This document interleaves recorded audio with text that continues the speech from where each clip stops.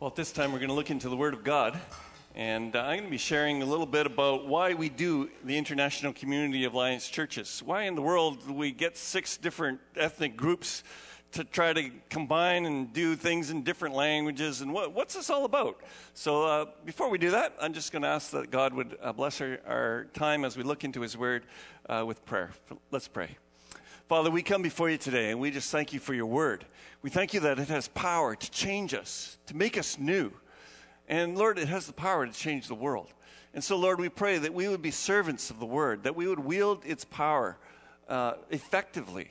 And so, Lord, we pray that you would be our teacher today. I pray that when I speak, Lord, that you would be speaking. I pray that you would anoint my words, that they might be powerful and true, so that our hearts would be changed and challenged. For we ask these things in Jesus' name. Amen. Well, those of you who know me know that I love to build stuff. I'm always building something in the garage. There's always about 4 projects in my garage, crowding the garage very much. And but probably one of my greatest achievements building something I achieved when I was only 17 years old. And it's still one of my favorite achievements that I'd ever made. And so I'm going to show you a picture of what that is. I built that from scratch.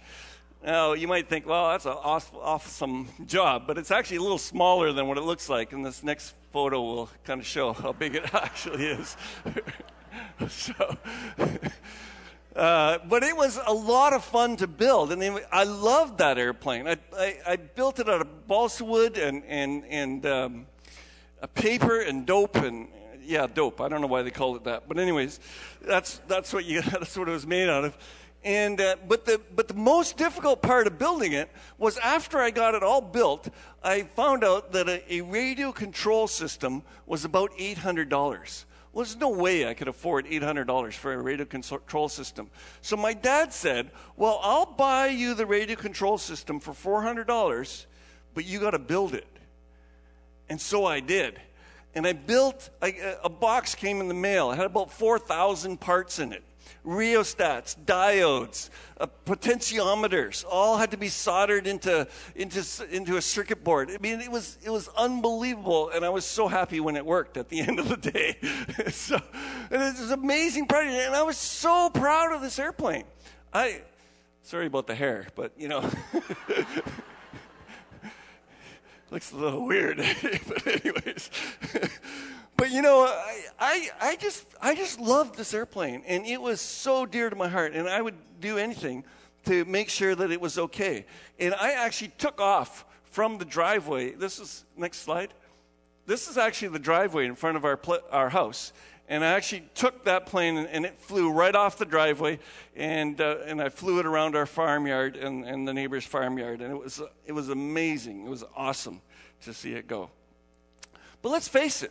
We love the stuff we make. And I could go on and bore you to death about all the stuff I've made. But there's a certain amount of pride that goes into it. It's kind of fun to show you the airplane and hear you all go, oh, and then laugh when you find out how small it was. But it's a lot of fun, and there's a certain amount of pride. And I'm sorry if that's sinful, but that's the way we are. We love the things we build. And take any kid that draws a little picture, mom and dad, stick figure, and hey, look what I made, and if you go like, oh, this is a stick figure, you'd crush the kid. But they're excited about what they made. And you know what? God is excited about what he made. And if you go back into Genesis, you find out that God was thrilled with what he was making. I mean, he made the light, and the Bible says that God saw the light was good. And then he made land and seas. And what does it say? It says, and the Lord looked and saw that it was good. And then God made the plants and the seeds, and God saw that it was good. And then God made the sun and the moon and the stars, and what did he say? It was good, yeah. And then he made the fish and the birds, and guess what he thought of that? It was good, yeah, that's right. He's like, oh, this is good. And then God made the animals, and what did he say? It was good. And finally, God made Adam and Eve. And what did he think of that? Very good. Yeah, God saw. It's almost like, if you see this last one, God saw that all he had made. And it's almost like he was laying back in his cosmic lawn chair and just going, that's very good, you know. And he was just like, wow, this is cool. I made all this stuff. It's so amazing. And, you know, I think God was in love with his creation, just like I was in love with that airplane. And then God told Adam and Eve to be holy and righteous and to obey him. And he told them to eat which trees they could eat from and which tree not to eat from. And of course, the serpent came along and tempted them to eat from the tree of the knowledge of good and evil. And they did. And God's creation was marred. It was ruined. It was kind of like my airplane. You see, what happened on that maiden voyage of my, thousands of hours that I had poured into it as a young person. Didn't get much homework done at school. But, I built this thing. And it was flying for about 5 minutes and about 5 seconds, actually. And it was almost out of sight. And I'm trying to bring it back. And then it was flying over top of the neighbor's trees. And then it kind of dipped a little low. And I couldn't see it. But it was kind of going behind the trees, so full up. And I didn't realize that it was upside down. You know what full up does when an airplane's upside down? Wow! And it went straight into the ground at about, I have no idea what speed. But it completely destroyed it. It was, it was about this long an airplane. It ended up being about this big. The nose of the airplane, I had to dig out of the ground. The engine was completely underground. It hit so hard. The only thing that was left of it was the wing. And it broke my heart. I think I might have cried. I don't think I cried that day. But man, I was so upset. I was so unbelievably upset. And I think I'm still upset about that day. Do you know that when I moved from my home and went to Bible college, I took this box along with me. And then when I went to BC, I took this box along with me. And when I moved to Ontario, I took this box along with me. And when we moved into Stonehenge, I took this box along with me. And when we moved into our place out in Vars, I took this box along with me. And when we moved into our new house where we live now, my wife is laughing because she's like, why do you still have that box?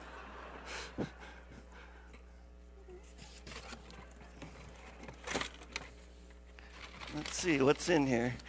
Bits and pieces of aircraft, balsa wood, and it's my old airplane all busted up. I'm never going to rebuild it. It'll never fly again. But I keep it. I don't know why. I keep it. It's because I loved it, and I wanted it to work, and so I keep lugging it around thinking that maybe someday I'll build it again, and someday, and the radio control system is all rusted and it's a piece of junk. It'll never fly, but I keep hauling it around with me. And I believe that God has that kind of love for the creation that he created. To a way greater degree. And he loves even the stuff that is broken and damaged and wrecked. And even the people that are damaged and wrecked and sinful and completely ignorant of him, he loves them. Why? Because he made them. And he's passionate about them. And he doesn't just discard them like junk. He keeps lugging them from house. I guess he doesn't do that. But he keeps tabs on them wherever they are. Whether they're here in North America or in the far-flung regions of the world, he keeps tabs on them. And he longs for them as his dear children. If only they would turn to me. And his passion for his kids is strong. But you know what? When Adam and Eve sinned, God judged them. And he said, you're going to die. There's going to be pain in childbirth. There's going to be weeds in the garden. It's going to be a pain to work. You got to work for your living now. All this nasty stuff. But right in the middle of that speech about how difficult it's going to be, he turned to Satan and he said these words, I will put enmity between you and the woman, and between your offspring and hers. And he will crush your head, and you will bruise his heel. And you might say, what does that mean? What that means, the theologians call this the proto-gospel, the prototype of the gospel. It's the gospel in a nutshell. And what it's really talking about is the fact that Jesus would someday come and crush Satan. But in doing so, he would be harmed as well, as if a snake biting your heel. And Jesus did come, and he did change everything. And so when we look throughout the Bible, we find that God judges sin. But God has a soft spot for people. He longs for people to come back to him. And after he wanted the people to come back to him, and Adam and Eve had kids, they were disobedient, and God, was struggling, and he wanted to judge them, but he wanted to save them. And eventually, it got so bad that God had to judge them. And Noah was the only one he saved. And then after that, it happened again. And finally, God said, you know what I'm going to do? I'm going to create a special people, and I'll pour all my love, and I'll make them special so that they will bless all the nations. And I remember I used to think when I was a kid, it doesn't seem fair that God would choose one nation out of all the tribes of the world and bless them. Why did God do that? You see, because they're Abraham's children, the chosen race. And I thought that seems a little unfair. But I didn't realize why God did it. God didn't choose the people of Israel so that he would have a special people for himself. God chose the people of Israel so that they would reach out to all the nations of the earth, and that they would be an example of what it is, how great it is to be a servant of the Most High God, and how God would make them a light to the Gentiles. That's why God chose. Look at what God actually said to Abraham when he chose him. I will make you into a great nation, and I will bless you, and I will make your name great, and you will be a blessing. It's not about God just blessing Abraham so that Abraham could be blessed. Oh, I'm so blessed. It's so awesome to be with God. Me and God were tight. No, it was so that he would display God's glory and he would be able to bless other people. And you know what? Abraham is constantly blessing other people. If you look at Abraham's life, he's always giving away stuff. He's always being generous. He let Lot take the first choice of the land. He gave to the kings that helped him and wouldn't take a penny of the spoils when he won a great battle with his 318 men. I mean, he was constantly trying to bless other people, but God kept blessing him more and more. And so Abraham was a blessing. But look what it says. It goes on. I will bless those who bless you, and whoever curses you, I will curse. And all the peoples on earth will be blessed through you. Now we know that's looking forward to Christ. But it wasn't only looking forward to Christ. It's also regarding the Israelites themselves as they were. They were to bring the good news about God. They were to be an example of what God was like to the nations. God repeated the promise to Abraham's son Isaac. I will multiply your descendants as the stars of the heaven and give your descendants all these lands. And by your descendants, all the nations of the earth will be blessed. Well, who are the descendants of Isaac? Well, they're the Israelites. And they bless the whole earth by their presence because God blessed them. You know, when we look at this promise to Abraham, when God showed up as three persons to talk to Abraham, and God started discussing with himself. It's kind of interesting to listen to God talking to himself. But he starts saying to himself, listen to last week's sermon if you want to find out what that's all about. But he says to himself, Abraham will surely become a great nation, a mighty nation. In him all the nations of the earth will be blessed. For I have chosen him so that he may command his children and his household after him to keep the ways of the Lord by doing righteousness and justice, so that the Lord may bring upon Abraham what he has spoken about him. Do you see how the people of all the nations are supposed to be blessed?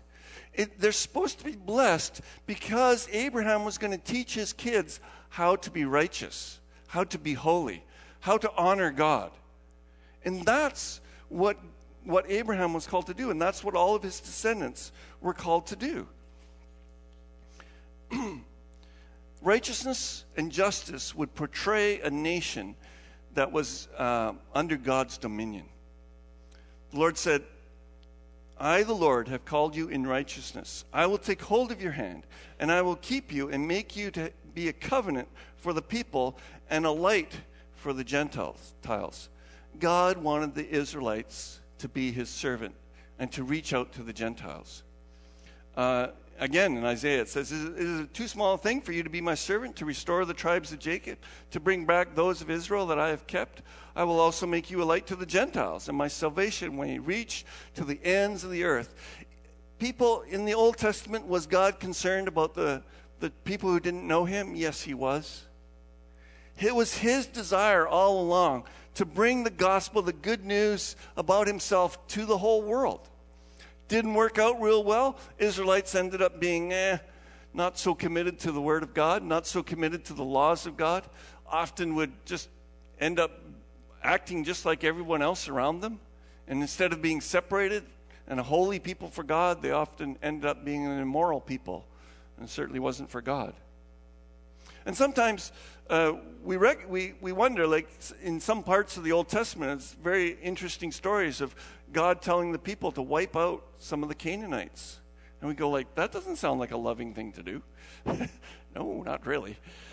But when we read in Deuteronomy 15:16 that God actually didn't tell the Israelites to wipe out the Canaanites right away. In fact, he told Abraham, sorry, Abraham, you can't take over the land of Canaan just yet. You have to go into slavery for 400 years. And then after many generations, you'll come back. And then the sin of the Amorites will have reached such a state that they're just going to have to get wiped out. And so, yes, God does have judgment, but God also loves. And sometimes we confuse what the Bible shows as a disdain for wicked people and a desire to have people change and come to know the Lord. And God's plan in the Old Testament was to reach the world for Christ, for himself, for God.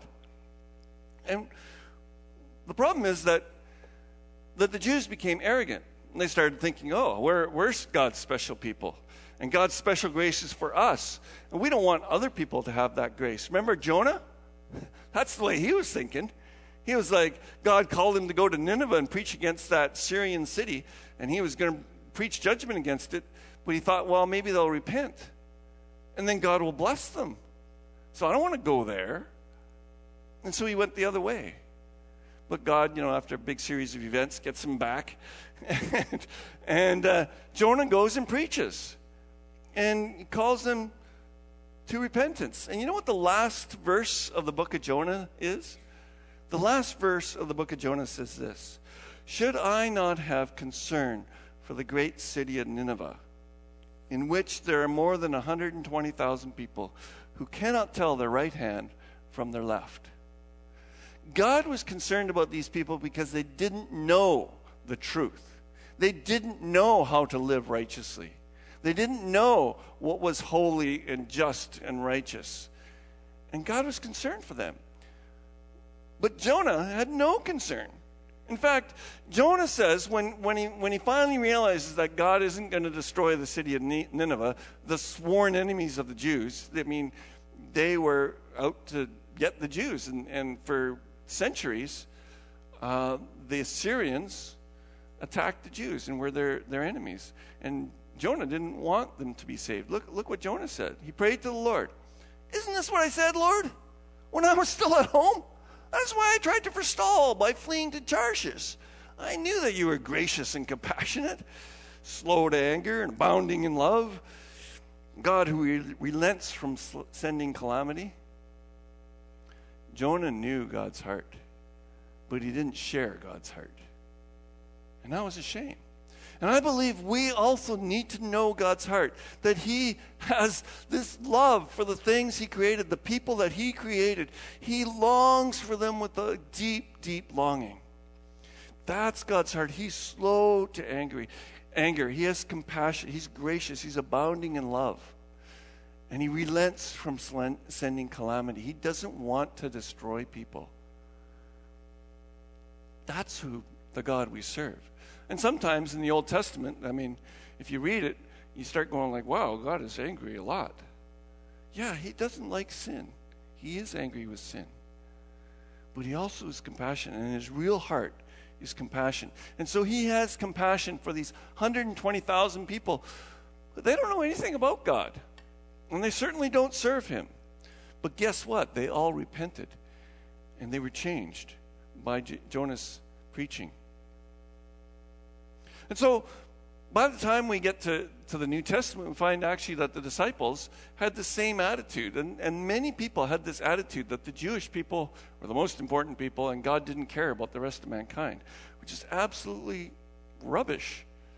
They said, we are Jews by birth, not Gentile sinners. And it wasn't just the attitude of the Jews. The apostles had the same attitude. And you can see it when God keeps pushing them to go and talk to the Gentiles, to go and preach the gospel to everyone. They're not paying any attention. They just don't get it.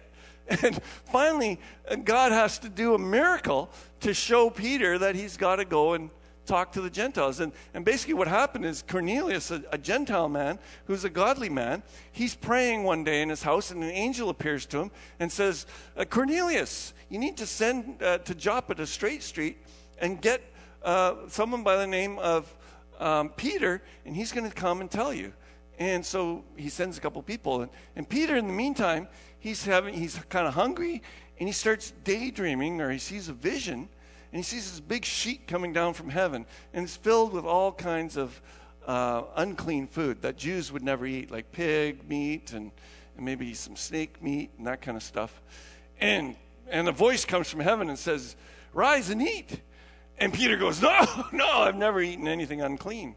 And the sheet goes back up into heaven. And this happens 3 times. And at the last time, when he's rejecting this unclean food, there's a knock on his door, and it's the servants of Cornelius, the Gentile. And they're knocking on his door saying, hey, we want to know about this God you serve.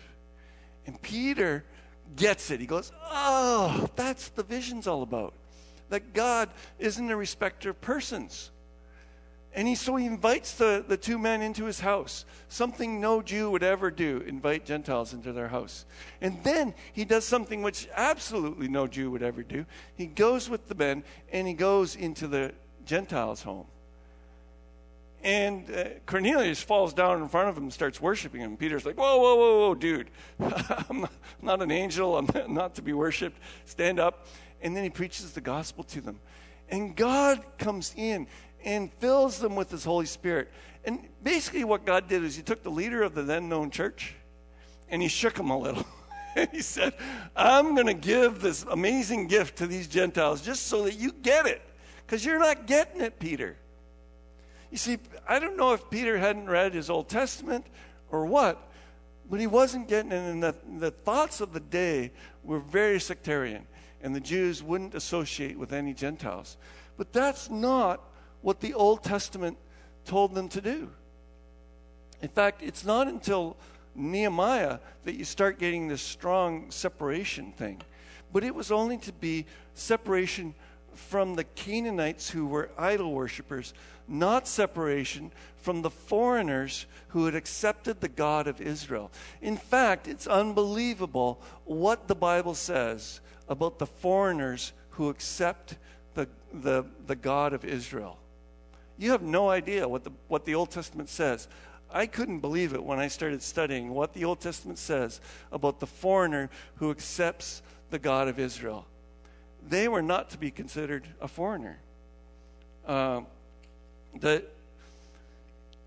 fact, even before the Israelites left Egypt, while they were still in bondage, God gave them this command to have the Passover fellowship and to invite those people who were non-Jewish to come and join the Passover. But they said, but they have to get circumcised. They have to become believers in the God of Israel and be circumcised before they could participate in the Passover lamb feast. Basically, what God is saying is all the nations of the world are welcome to join Israel and be part of Israel, but you have to believe in the God of Israel. And if you don't believe in the God of Israel, you have nothing to do with the Israelites. And that's what God was describing. And so God was keeping his people pure while inviting the world to join them. In Exodus 12, verse 19, I think we might have this. When a foreigner lives within you and wants to observe the Passover to the Lord, all his males must be circumcised, and then he may approach and observe it. And he will be like one who is born in the land. But no uncircumcised person may eat of it. The same law will apply to the person who is native born as to the foreigner who lives among you. I could not believe how many times that phrase is in the Old Testament, that the foreigner is to be the same as the native born. And God was saying, I want to accept all these foreigners into the people of Israel. I want to be their God. And in fact, God also prescribed that when they read the book of the law, that they needed to invite all of the foreigners to come and listen to the law of the Lord. And that they were all equal under the law. I have pages and pages, and I can't go through them all, of places where it says the law applies equally to Jew and Gentile alike in the Old Testament. It's quite surprising. I didn't know that all these verses were there. Hundreds of verses.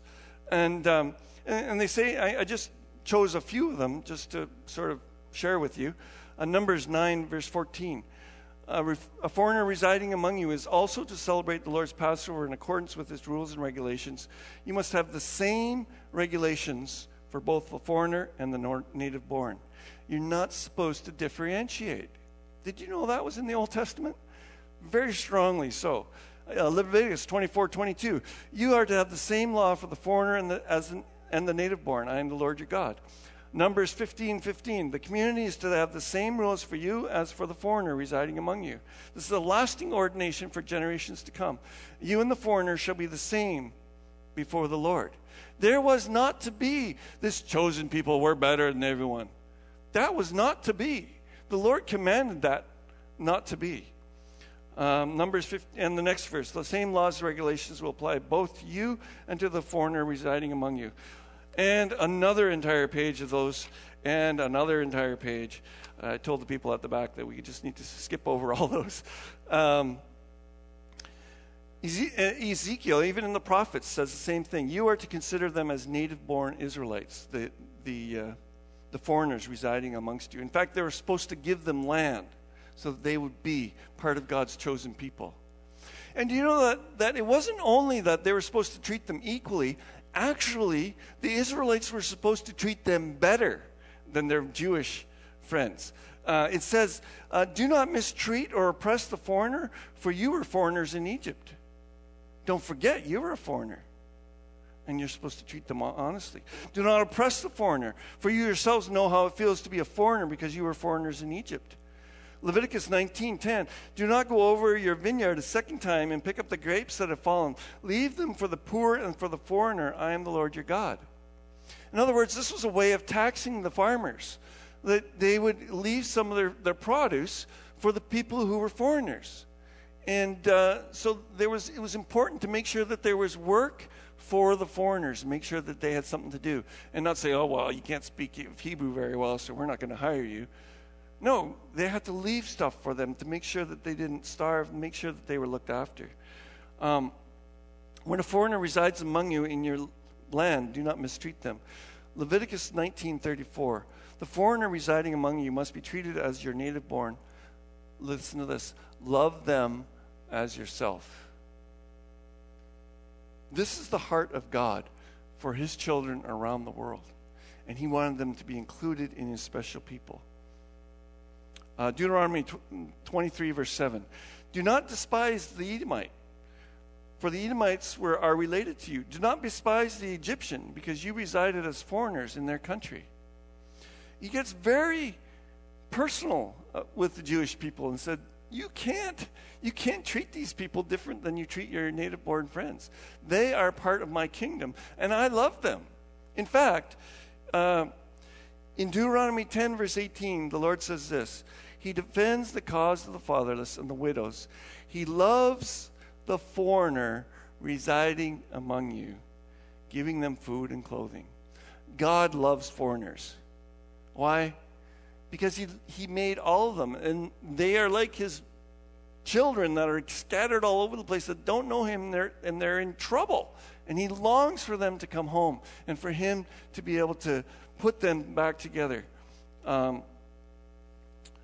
Even the Israelites were commanded to take their offering when they gave it at church, and they're supposed to give some of the money that they're supposed to give to the Lord, supposed to take some of that and give it to who? The foreigners, the people coming in from other places. And I'm kind of reminded of Canada. And I love the fact that our new Prime Minister said, we're going to bring 20,000 Syrian refugees here. I love that attitude, because it actually is the same attitude as God.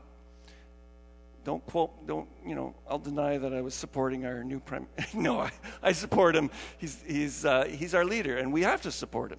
And he's the man appointed by God. Didn't vote for him, but you know what? I love this decision he made. I said that is a godly decision, that he cares for the poor of the world and wants to bring them to our country. And I believe that we as Canadians have this attitude that we love people, and I believe that we have a godly attitude in this country towards foreigners. And I believe that the church needs to have that godly attitude that is God's heart for foreigners. And I can see, just looking around the room, that that's so in this group. And it gives me great pride to see that and to know that people are loved here, regardless of where they come from. And it is our responsibility, I would have to say, because they're God's children, no matter where they are. And God loves them dearly, and He's sent us. And I'm getting ahead of myself. A few more things to say about the Old Testament. And that is when Solomon dedicated the temple,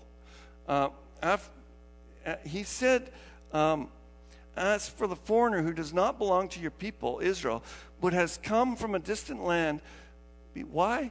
Because of your name. They heard about the great God of Israel, and they came from a distant land, and they came to the temple. Then hear from heaven your dwelling place. Do whatever the foreigner asks of you, so that all the people of the earth, all the peoples of the earth, may know your name and fear you, as you do your own people Israel, and may know that this house that I've built for your name. Do you know, during the reign of King Solomon, there were more foreigners in Israel than there were people living in Nineveh during the time of Jonah. Why? Because they had heard about God's great fame.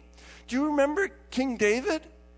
King David had all kinds of people in his army. You know, the Hittite, the Gerashite, there was all these different men. And if you look through the names of his mighty warriors, you're going to find some foreigners in there.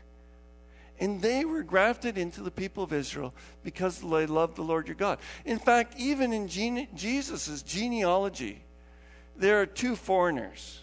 Ruth, the Moabite woman, is a mother in the lineage of David, or of Jesus, and Ruth and Rahab, right? Rahab, the harlot. She's a Canaanite. And yet God said, no, I don't mind having I want these foreigners in the lineage of my son, because they're part of the world that I love so much. And God has a passion. I love what Solomon said. As for the foreigner, I already read that.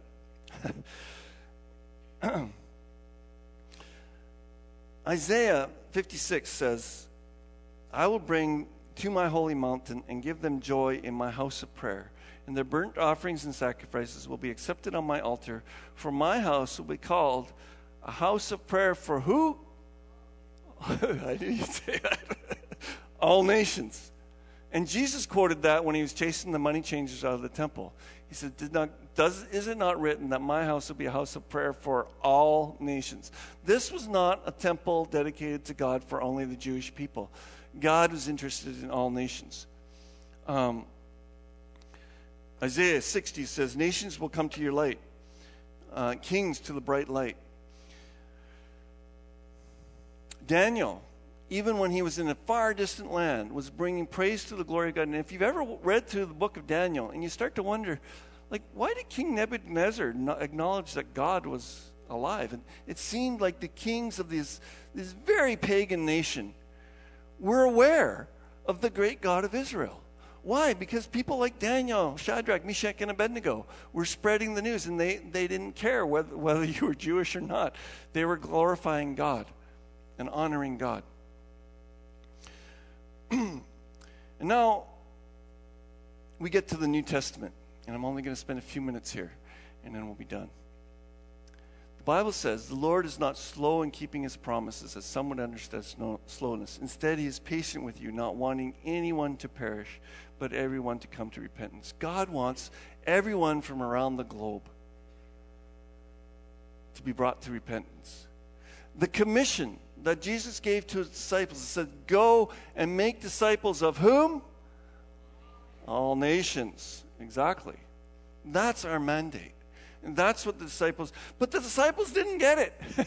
You find even Paul going to the synagogues first, and the apostles were going only to the Jewish people.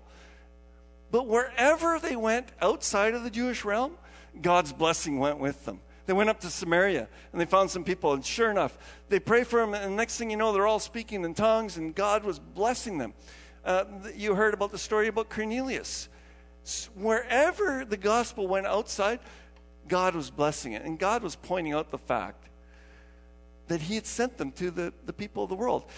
That great day, on the day of Pentecost, when God's power came on the church, guess what God had arranged to happen that day? An international meeting. You got it.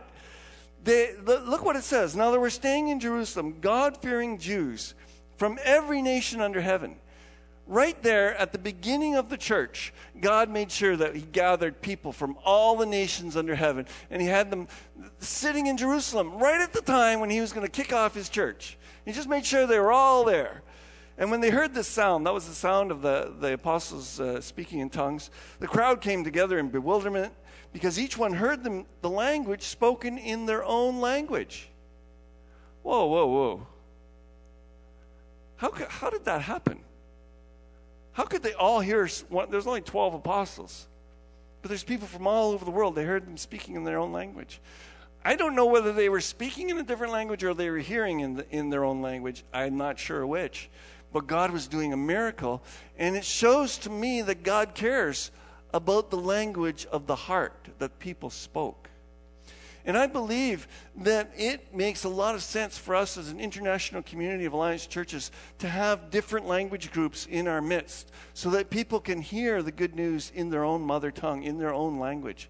And they can pray to God in their own mother tongue. Have you ever heard someone who doesn't speak English very well pray? Almost invariably, they'll cut back to their native tongue because it's the language of their heart. And they're serious about talking to God, and they want to speak in their heart language to God.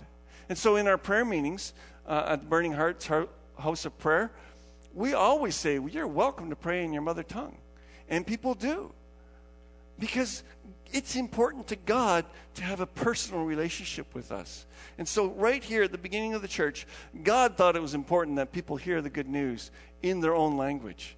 These people, they probably could understand Hebrew, but God arranged for them to hear the words in their own mother tongue. And utterly they amazed, they asked, aren't those who are speaking Galileans? Then how is it that each of us hears them in our own language?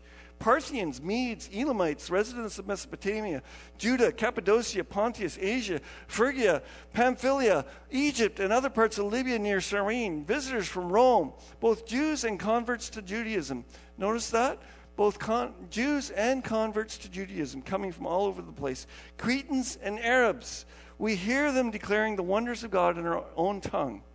Amazed and perplexed, they asked one another, what does this mean?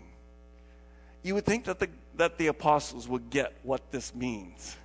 You'd think that the apostles would realize that they were in fact supposed to go to every nation under the world and share the gospel. But it took God a few miracles and a bit of pushing and shoving and a bit of persecution to get them out of Judah and out into the world. But God did it. God made sure they got out there. And then we come to the final verse I want to share. And this is my favorite verse when it comes to the international community of Alliance churches. And this is found in Acts chapter 17, verse 26. Paul is in the Areopagus, and he's debating with the learned men of the day, the philosophers of the day. And he's telling them all about the great God of Israel and about Jesus Christ who died for their sins and rose from the dead. And then he says this, from one man, he's talking about God, from one man he made every nation of men, that they should inhabit the whole earth. And he determined the time set for them and the exact places where they should live. God did this so that men would seek him and perhaps reach out to him and find him, though he's not far from each of us. And my friends, today in Canada, God is longing for his children from all over the world. And guess what? Some of the countries that God has children in that don't know him are closed to the gospel. You can't go there you can't get a missionary visa, you can't go there. But they're allowed to come to Canada.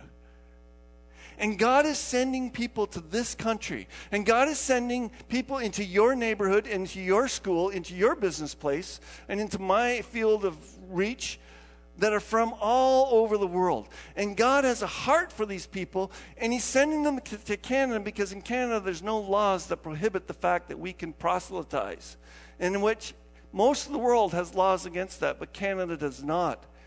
And I heard my brother Abdel saying, his wife saying to him, why are we going to Egypt?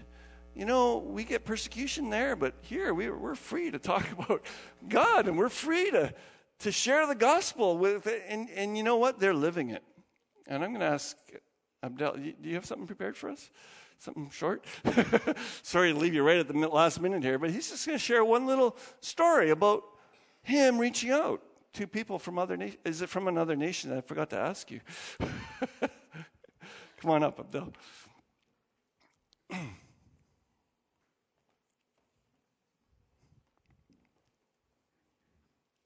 All right, you can just stand here. Thanks.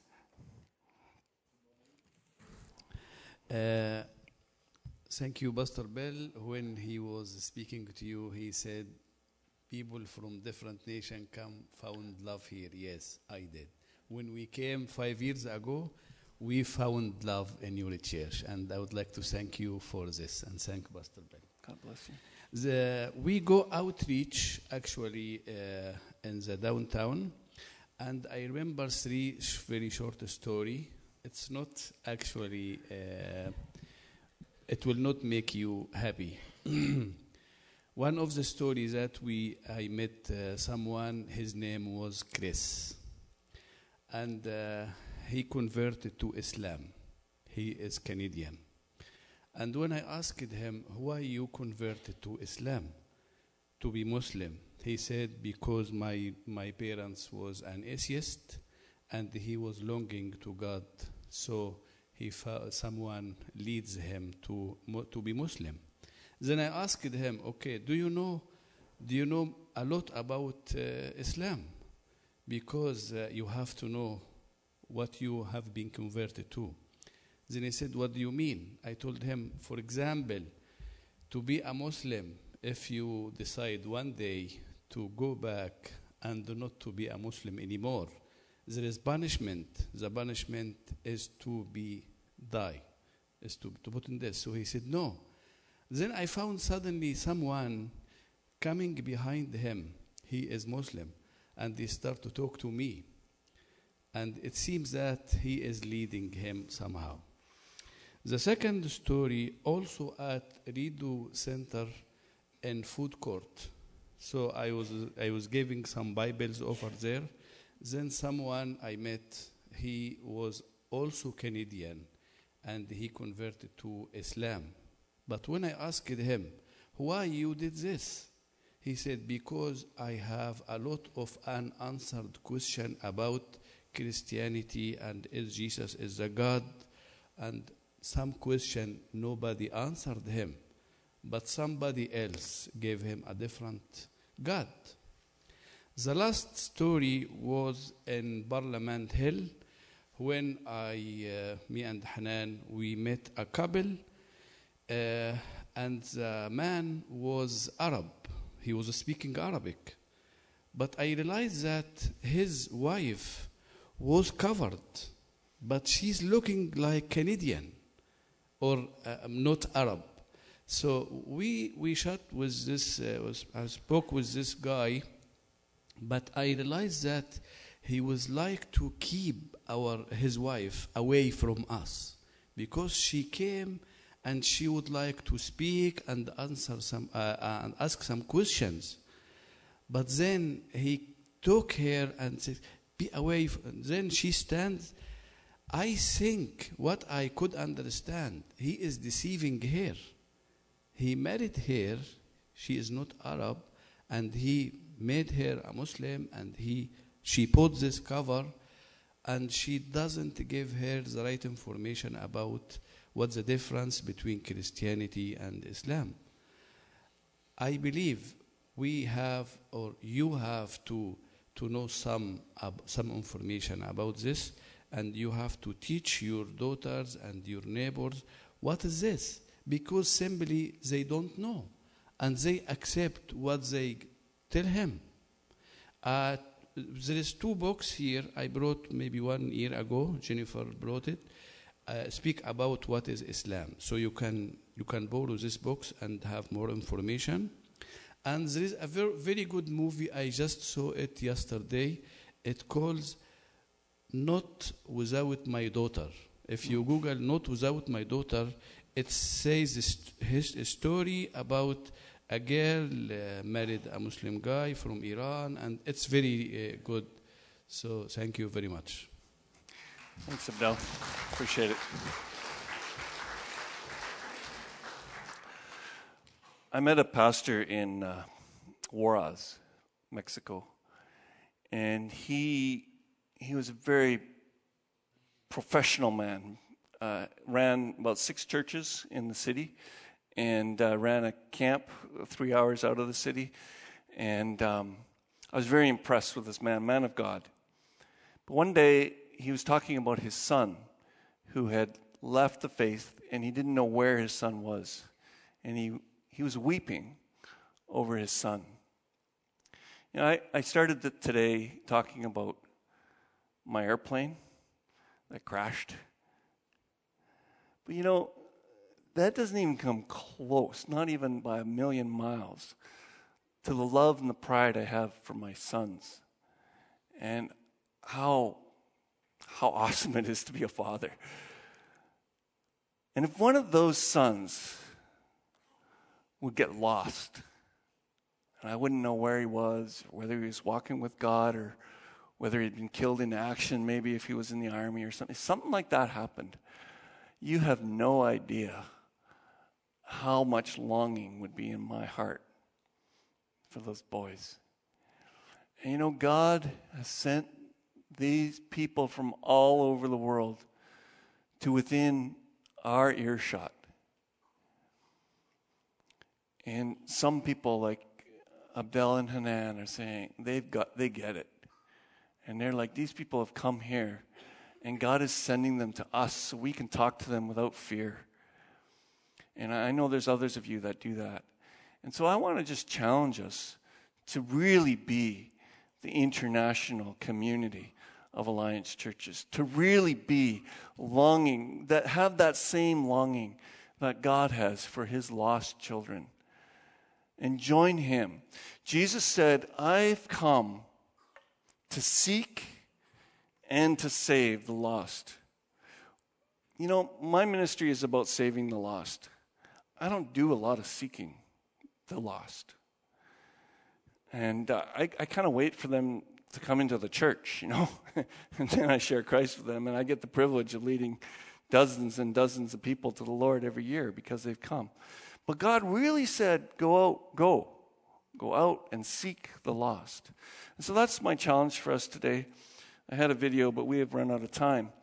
And so just like the father that longs for his son to come home in the story of the prodigal son, I implore you to enter into the Father's longing for his children and become his witnesses, his emissaries to go and reach the lost for Christ. We're going to invite the worship team to come, and they're going to close our service with a song and lead us in that. Thank you.